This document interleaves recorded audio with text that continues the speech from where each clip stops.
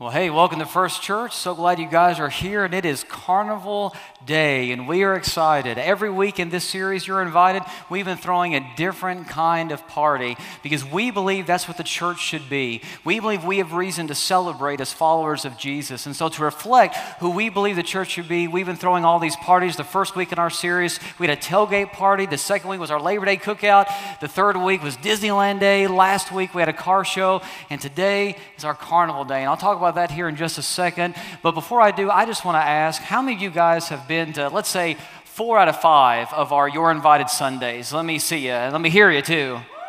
Yeah. Okay, good number of you. Awesome. That's great. Well, today is Carnival Day, and as you can imagine, our staff around here has been pretty excited about today. We've been preparing for it. We've been hyped about it. And this week in the office, it was a little crazy as we got ready for Carnival Day. Take a look.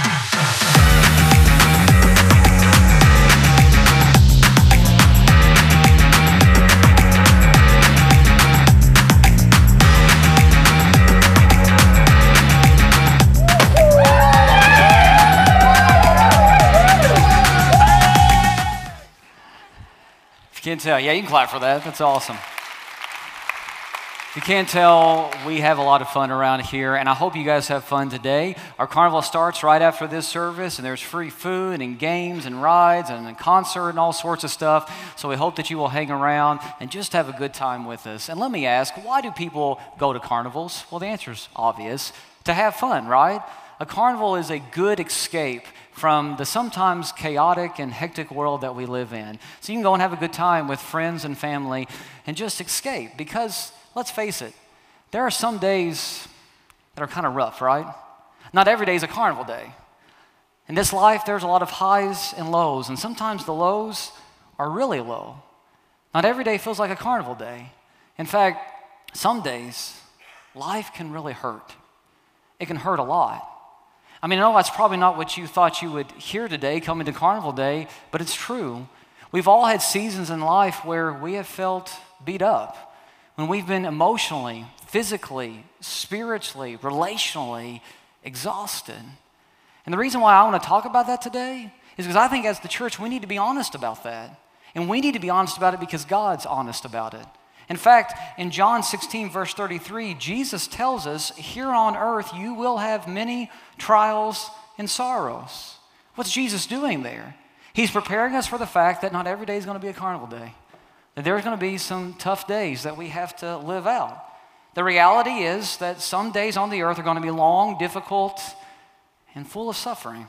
And there's a reason why that's the case. The Bible goes on to tell us in 1 John 5:19, the world around us is in the grips of the evil one. Meaning the world that we live in right now is under the influence of the evil one, our enemy, Satan. It's under his power. And what the Bible is trying to tell us is that the world that we presently live in is not the world that God originally created it to be. You may not have thought about that before, but it's true. The world that we now live in is not the world that God originally designed us to live in. What the Bible is telling us is we live in a world that's been hijacked by sin and death. And I think all you have to do is look around in our culture today to know that that's true. I mean, have you ever had one of those moments where you've experienced something or you've seen something, or you've heard some news, and you've just kind of hit pause and you've thought to yourself, this just isn't right.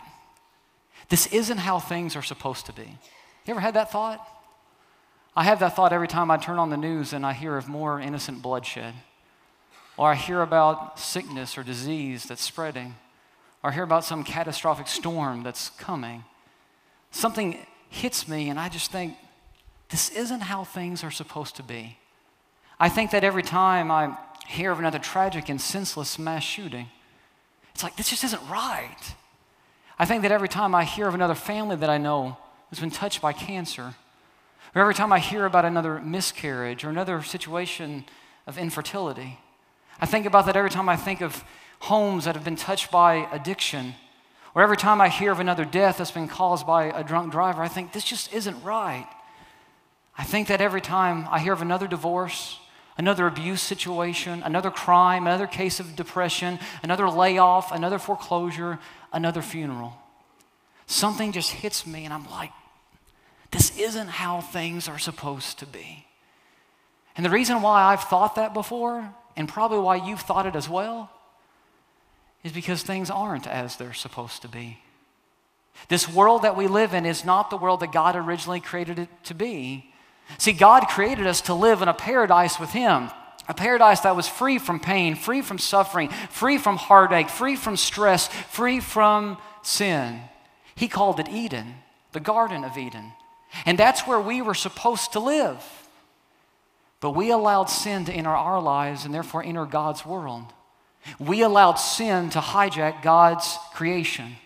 And as a result, the world that we now live in is full of pain, emptiness, and loss. In fact, those things are just part of the typical human experience.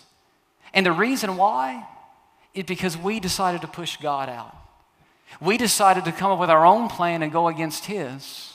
But even though we decided to push God out, God refused to give up on us. God loved us so much that He came on the scene through the form of His Son. He sent Jesus. And Jesus came to reclaim you and me, to reclaim us. He went to the cross, He died for our sins, He rose from the dead to defeat the curse of death that has descended upon us all, so that He could reclaim us as His own, to make us new again, forgiven of our sins. But the Bible also promises that Jesus is coming again. He came the first time to reclaim His people. But Jesus is coming again to reclaim the entire cosmos, to reclaim His creation that has been corrupted by sin. Jesus is coming back. And when He comes back, it's going to be the party of parties, because the old realm, the old heaven, the old earth is going to be done away with. And there's going to be a new home where God's people are going to live, a home that is free from everything that we know right now, everything that sin has done to us, and we are going to celebrate in it for all eternity. And the reason why I say it's going to be a party of parties is I think that's how the Bible describes it. In Revelation 19, verse 9, it refers to that day when Jesus comes back as the wedding supper of the Lamb. The wedding supper, the wedding banquet, the wedding party. I love how one translation captures it. It says the wedding celebration of the Lamb. I love to talk about when Jesus comes back. I love to talk about the new home that He is going to bring for us, this new heaven, this new earth, because I can't wait for a day when pain will be no more, when suffering won't exist, when sin will be forever gone, and we will experience eternal joy. It's going to be the party of parties, and I can't wait. The Bible calls it a wedding party, and I don't think we should picture some solemn or somber event. I think we should think of something fun and festive, kind of like this wedding. Take a look.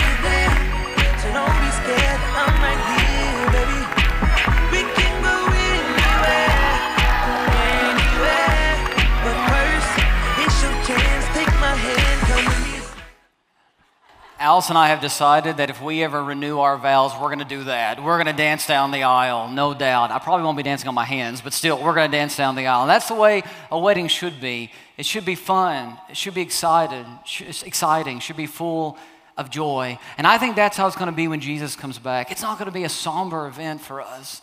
It's going to be a celebration, the celebration to end all celebrations. And John, at the end of the Bible, in Revelation 21 and 22, tells us why. So if you have your Bibles or Bible app on your phone or tablet, go ahead and look up with me Revelation chapter 21. That's where we're going to start today. And John gets a vision of this new home that we're going to live in, this new heaven and new earth that Jesus is going to bring with him when he comes back. And I want you to pay careful attention to what he says about it. Revelation 21, starting at verse 1. John says, "Then I saw a new heaven and a new earth, for the first heaven and the first earth had passed away, and the sea was no more. And I saw the holy city, the new Jerusalem, coming down out of heaven from God, prepared as a bride adorned for her husband. And I heard a loud voice from the throne saying, 'Behold, the dwelling place of God is with man. He will dwell with them, and they will be his people, and God himself will be with them as their God. He will wipe away every tear from their eyes, and death shall be no more. Neither shall there be mourning, nor crying, nor pain anymore, for the former things have passed away.' And he who was seated on the throne said, 'Behold, I am making all things new.'" I love the language that John uses there to describe this new heaven and new earth. He says that the old earth, the old heaven, the old realm that we currently live in now will pass away, will forever be gone. And God is going to bring about a new creation that is free from all pain and suffering, heartache, depression, stress, anxiety, worry, you name it, that's free from sin. And the reason why it's going to be free from all those things is because of what the one seated on the throne declares in verse 5. "Behold, I am making all things new." In other words, God is saying, I'm going to make this creation like new again. You see, Jesus is coming to restore everything back to the way that God originally intended it to be. In Revelation 21 and 22, the curse is reversed. What we did to mess up God's creation on the first pages of the Bible, Jesus, he undoes all that stuff on the last pages of the Bible. You see, what happens is what God intended for us to have in Genesis 1 and 2 is restored in Revelation chapters 1 and 2. And our pain, the pain that we've experienced during this life, will forever be replaced with eternal and lasting joy. I mean, just imagine a world, imagine a life where pain and emptiness are gone forever, but joy remains. See, that's why God's people declare in Revelation 19, verse 7, "Let us rejoice and be glad, let us celebrate and give God glory, for the wedding of the Lamb has come." You see, in God's new world, we will be eternally joyful. And I can't wait. I'm so excited for that day. But I think we need to ask the question, what do we do in the meantime? Because if I'm being transparent, sometimes today seems really far away from Revelation 21 and 22. Sometimes it seems like it's something we'll never get to. So what do we do in the meantime as we wait?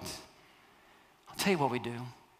We fix our eyes on Jesus, because Jesus wants to give us a head start on the eternal party that God is throwing. In fact, that's why he came. If you look at what he says in John 15:11, he's speaking to his followers and he says, "I have told you these things. I've taught you all this stuff. I've given you my way of life. I've given you all these instructions for a purpose, and here's the purpose, so that you will be filled with my joy." God's joy, the joy of heaven. And when you're filled with my joy, the joy of heaven, yes, it will overflow to others. And so that's why over the past few weeks here at First Church, we've been teaching that we believe the church exists to be a community where the joy of heaven invades the sadness of earth. We believe that it is our mission to bring the future into the present. We believe that we are here to get the party of God started early on the earth. That's why we've been throwing a party every single week in this series, to reflect the mission that we believe God has given us as his church, Because we're convinced that First Church exists to be a colony of heaven in the midst of Northeast Oklahoma that breathes eternal joy into the lives of people. So if we're going to do that, if we're going to carry out that mission and breathe the joy of heaven into the lives of those around us, we have to know what the joy of heaven is all about. We need to understand it.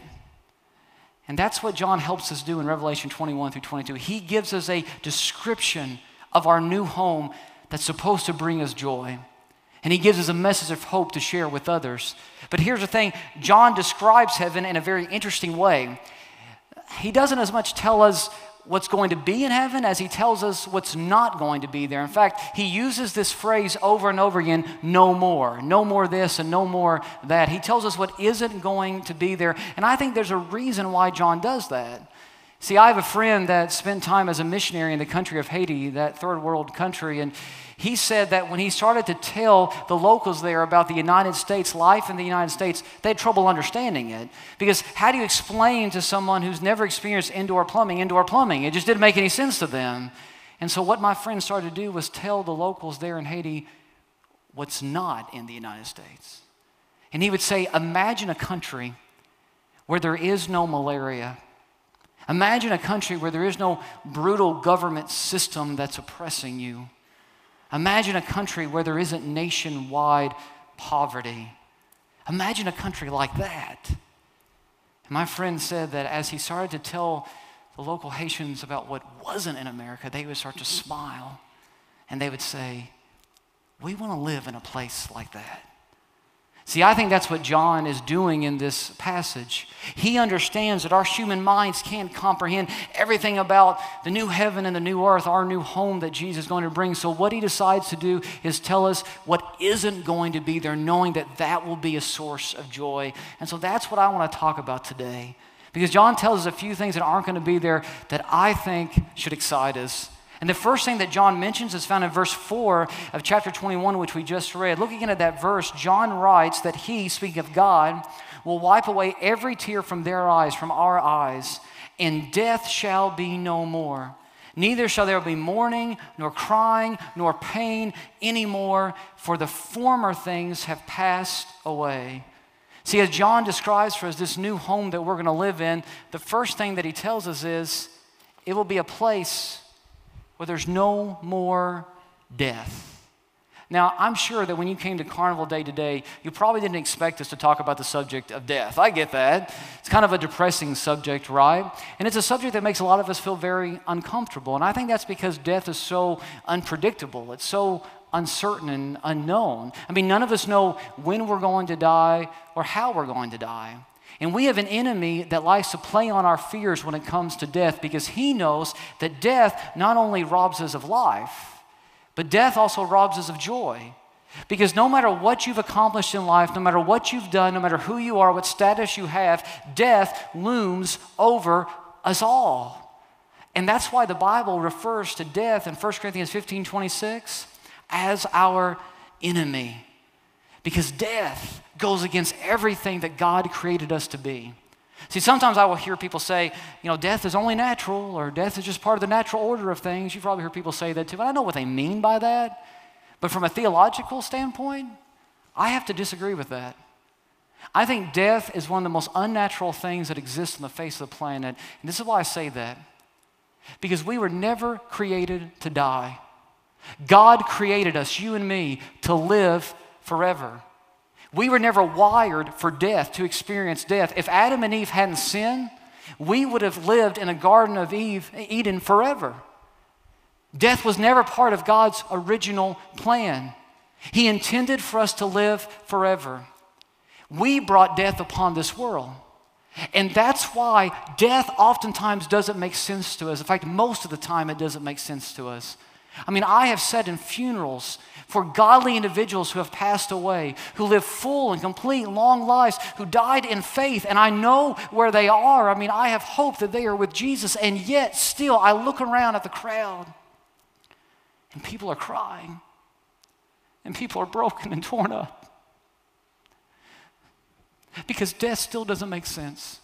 Yes, we can have hope in the midst of experiencing death. Yes, we can have peace in it through Jesus, but it still doesn't add up. There's something in us that tells us we're supposed to live forever because we were supposed to live forever. And so John says that day is coming. Yes, right now in this life, death will affect us all, but there's coming a day when death will have no more power over us, when we will live forever as God intended us to live. And in this new realm where we will live forever, it means that there will be no more pain, meaning no more sickness, no more illness, no more suffering, no more hospitals, no more doctor visits. It means in this world of no more death that there will be no more decay. By that I mean no more getting older. I mean no more gray hair. I'm getting more gray hair all the time. I don't know if it's because I'm getting older, if it's because I'm a dad, or if it's because of you guys. I don't know, but I get more gray hair all the time. But in this world of no more death, there's no more decay. No more getting older, no more walkers, no more wheelchairs, no more canes, no more nursing homes. It also means that there's no more loss. Meaning no more mourning, no more crying, no more separation from those that we love, no more grieving, no more loss. And I long to live in that world. And I think most people do, and that's why we have hope for those around us who don't know Jesus yet. Because death seems so permanent here, and yet Jesus tells us that when we do life with Him, it's not. That He is victorious over death, and He will make us victorious over death as well. That death won't get the last word.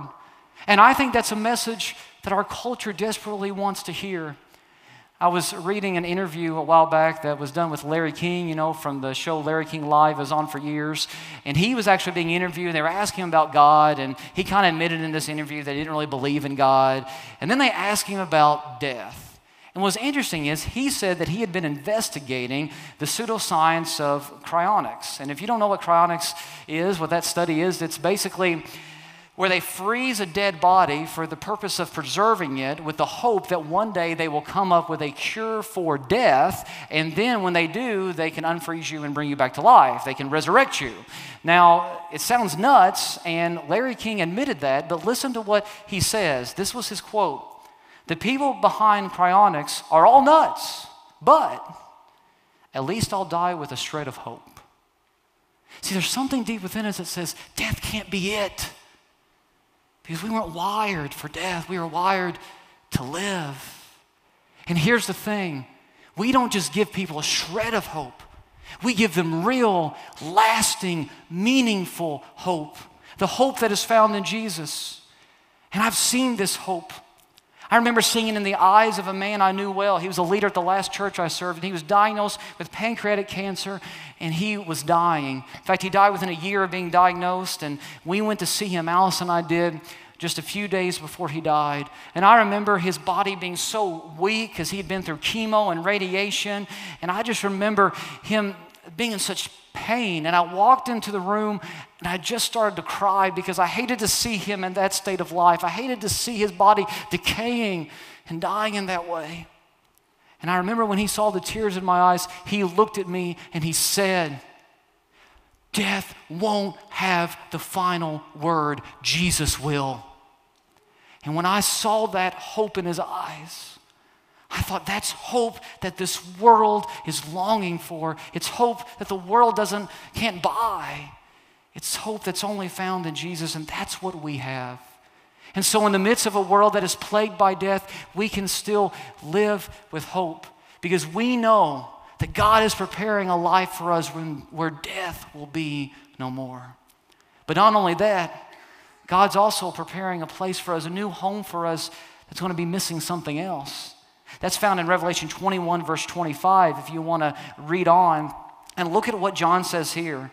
He says, "On no day will its gates," he starts to describe this new home of ours in the form of a city, and he says, "On no day will its gates ever be shut, for there will be no night there." John says there will be no night in this new world that we're going to live in. Another way of saying that is there will be no more darkness. You see, in the ancient world, they would build cities and they would build a huge wall around their cities to protect them. And at the front of the city, there would be a city gate, a massive gate. And at nighttime, they would shut those gates because that's when enemies would attack under the cloak of darkness. And so what John here is saying, that in this new home, the gates will never be shut because we will have nothing to fear. There will be no anxiety. There will be no stress, no worry, because God will live with us. And He will protect us, and we will know that we are totally and completely, eternally secure in His presence.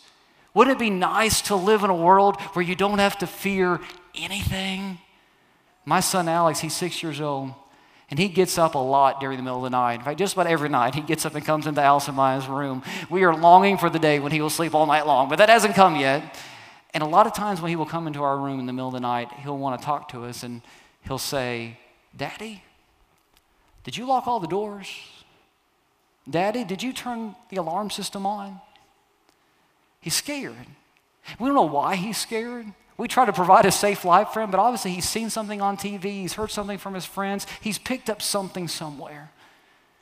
And he's scared and he just wants to know that he's safe. And here's the thing, he won't go back to sleep until he's able to lay down in our room, because he wants to be close to us, because he knows as long as he's close to us, he's safe.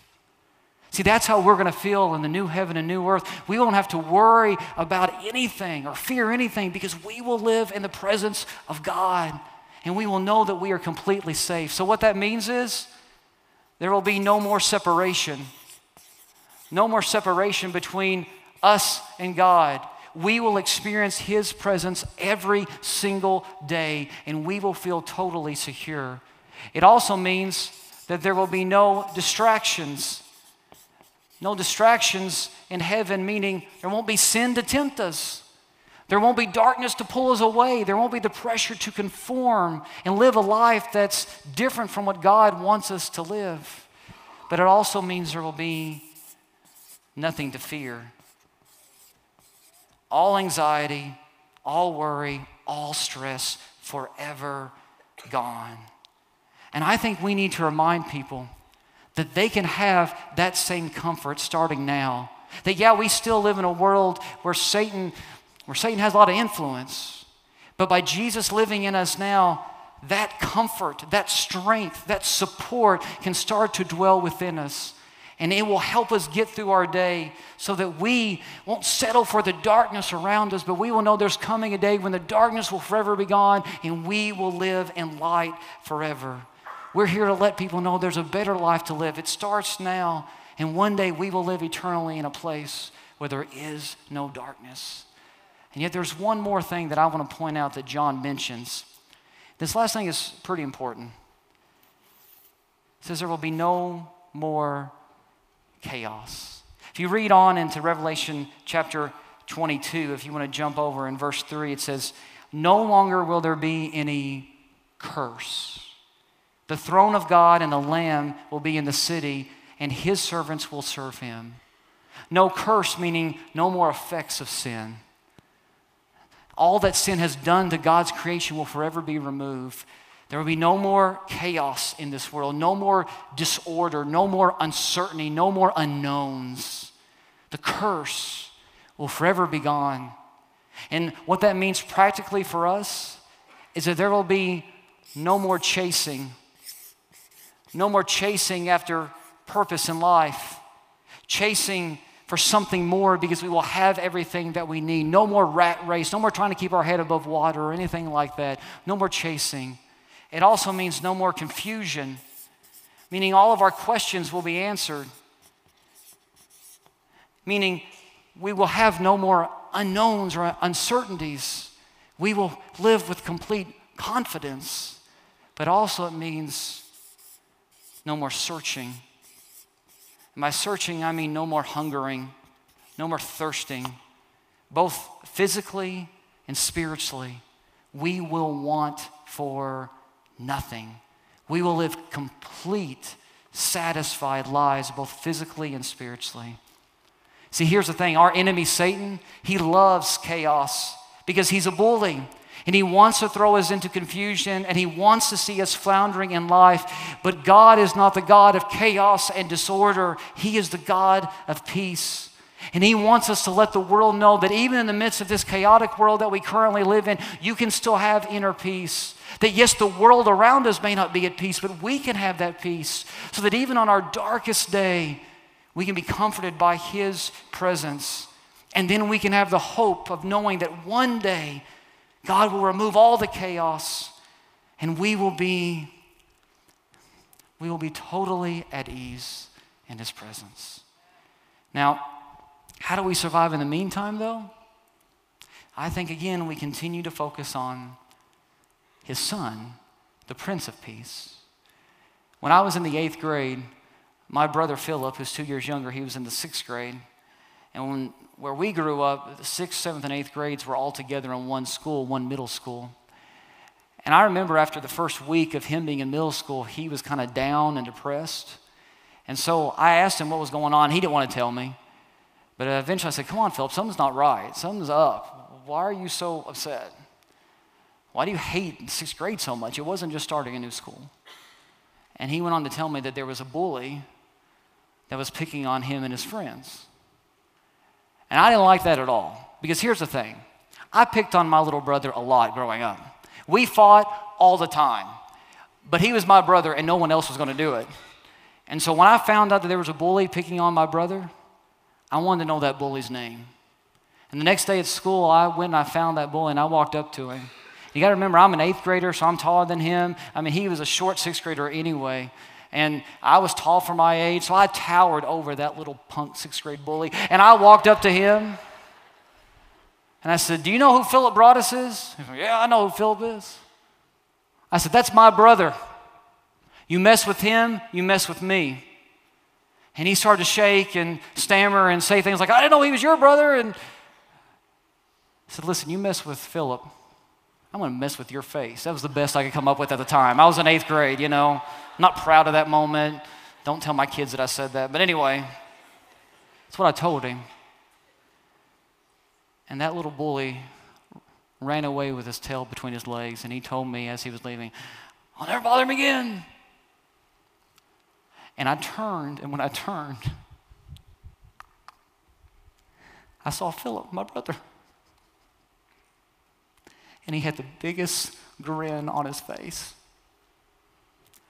You know why? That bully was still going to be around, but the bully had already been defeated. And guys, that's the world that we live in right now. We have a bully named Satan who's picking on us, but here's the thing, he's already been defeated.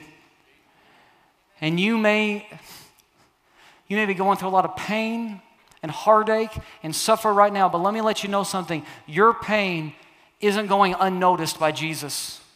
Jesus sees it, and He's getting tired of it. And there's coming a day when Jesus is going to say, enough. And He's going to show up on the scene, and He's going to say, I'm tired of Satan, the bully of this world, messing with my people, messing with my bride, messing with my church. And that's why Jesus tells us in Revelation 22:20, yes, I am coming soon. In other words, hang on, church. I'm coming. And when I come, it's going to be the party of all parties. It's going to be the celebration to end all celebrations, because I am going to make all things right. And on that day, we will inherit a new home, a new world that is free from all the things that sin has done to us. It will be a world of no more. And I can't wait to live in a world, in a home of no more. In a new heaven and new earth where there will be no more cancer, no more divorce, no more rejection, no more loneliness, no more depression, no more Band-Aids, no more tissue boxes, no more crutches, no more wheelchairs, no more pacemakers, no more radiation, no more chemotherapy, no more suicide bombers, no more school shootings, no more metal detectors, no more persecution, no more x-rays, no more MRIs, no more anxiety medication, no more middle of the night phone calls, no more crosses along the side of the road, No more miscarriages. No more child abuse. No more rat race. No more breakups. No more tornado sirens. No more typhoons. No more hurricanes. No more earthquakes. No more tsunamis. No more flu shots. No more acne. No more love handles. No more double chins. No more bad breath. No more body odor. No more waxing. No more Rogaine. No more socks without a match. No more stubbed toes. No more yelling. No more fighting. No more bullying. No more traffic. No more road rage. No more racism. No more addictions. No more hormones. No more diets. No more guilt. No more legalism, no more pretending, no more injustice, no more infertility, no more infidelity, no more insecurity, no more infomercials, no more tumors, no more security systems, no more embarrassing moments, no more sleepless nights, no more concussions, no more autism, no more sensory issues, no more bipolar disorder, no more child protective services, no more doctors, no more needles, no more taxes, no more bills, no more bill collectors, no more mechanics, no more dentists, no more lawyers, no more elections. Can I get an amen? Amen. No more funeral homes, no more nursing homes, no more orphanages, no more waiting rooms, no more hospitals, no more treatment centers, no more broken homes, no more slums. No more tear-stained divorce papers. No more foreclosure notices. No more loneliness. No more crying. No more pain. No more death. Because the one who is seated on the throne is making all things new.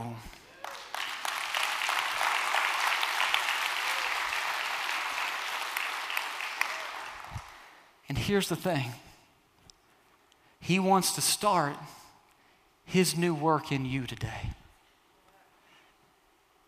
He wants the party to get started early in your life today. And I don't know your background. I don't know your past. I don't know how broken you are. I don't know what you've done or what's been done to you, but I know one thing. Jesus can make you new again. His forgiveness is greater than your failure. His love is greater than your loss. He wants to make you new again. And we're going to have a moment here in just a second. The band's going to come back out and they're going to play another worship song. And I'm going to do something that I don't do every Sunday. I'm going to wait down front.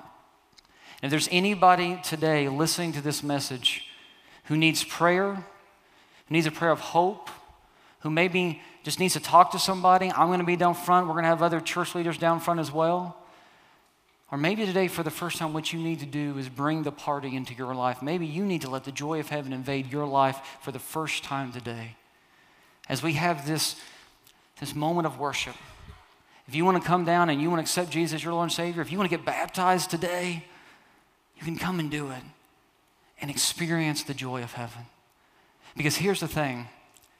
Today may seem like a far way off from Revelation 21 and 22, but it's really not. We only have today. And He wants to start, Jesus wants to start His new work in you today. So if there's anything that you need prayer for, if you need to talk to somebody, I'll be down front, we'll have other leaders down front. But we pray that today in your life, the joy of heaven overtakes you. Would you stand with me as we pray? Father, I thank you for today. And I thank you for the hope that we have in your Son. We know He came to reclaim a people for His very own. And He had to reclaim us first so that He could have people to live in this new earth, this new creation that He's going to bring about. And so, Father, I want everybody listening to this message today to be able to inherit that new creation, the new heaven and the new earth. So if there's anybody listening to my voice right now who has not experienced the salvation of your Son, I pray that today they make the decision to experience the joy of heaven for the first time. There is hope and love and grace that can be found in your Son today. But if there's anybody else in the room that just needs prayer, Father, anybody else that's going through a rough patch, anybody else that just wants somebody to talk to, I pray that they come and talk to us because we want to be a church that wraps our arms around them and shows them the love of your Son. In the name of Jesus, I pray. Amen.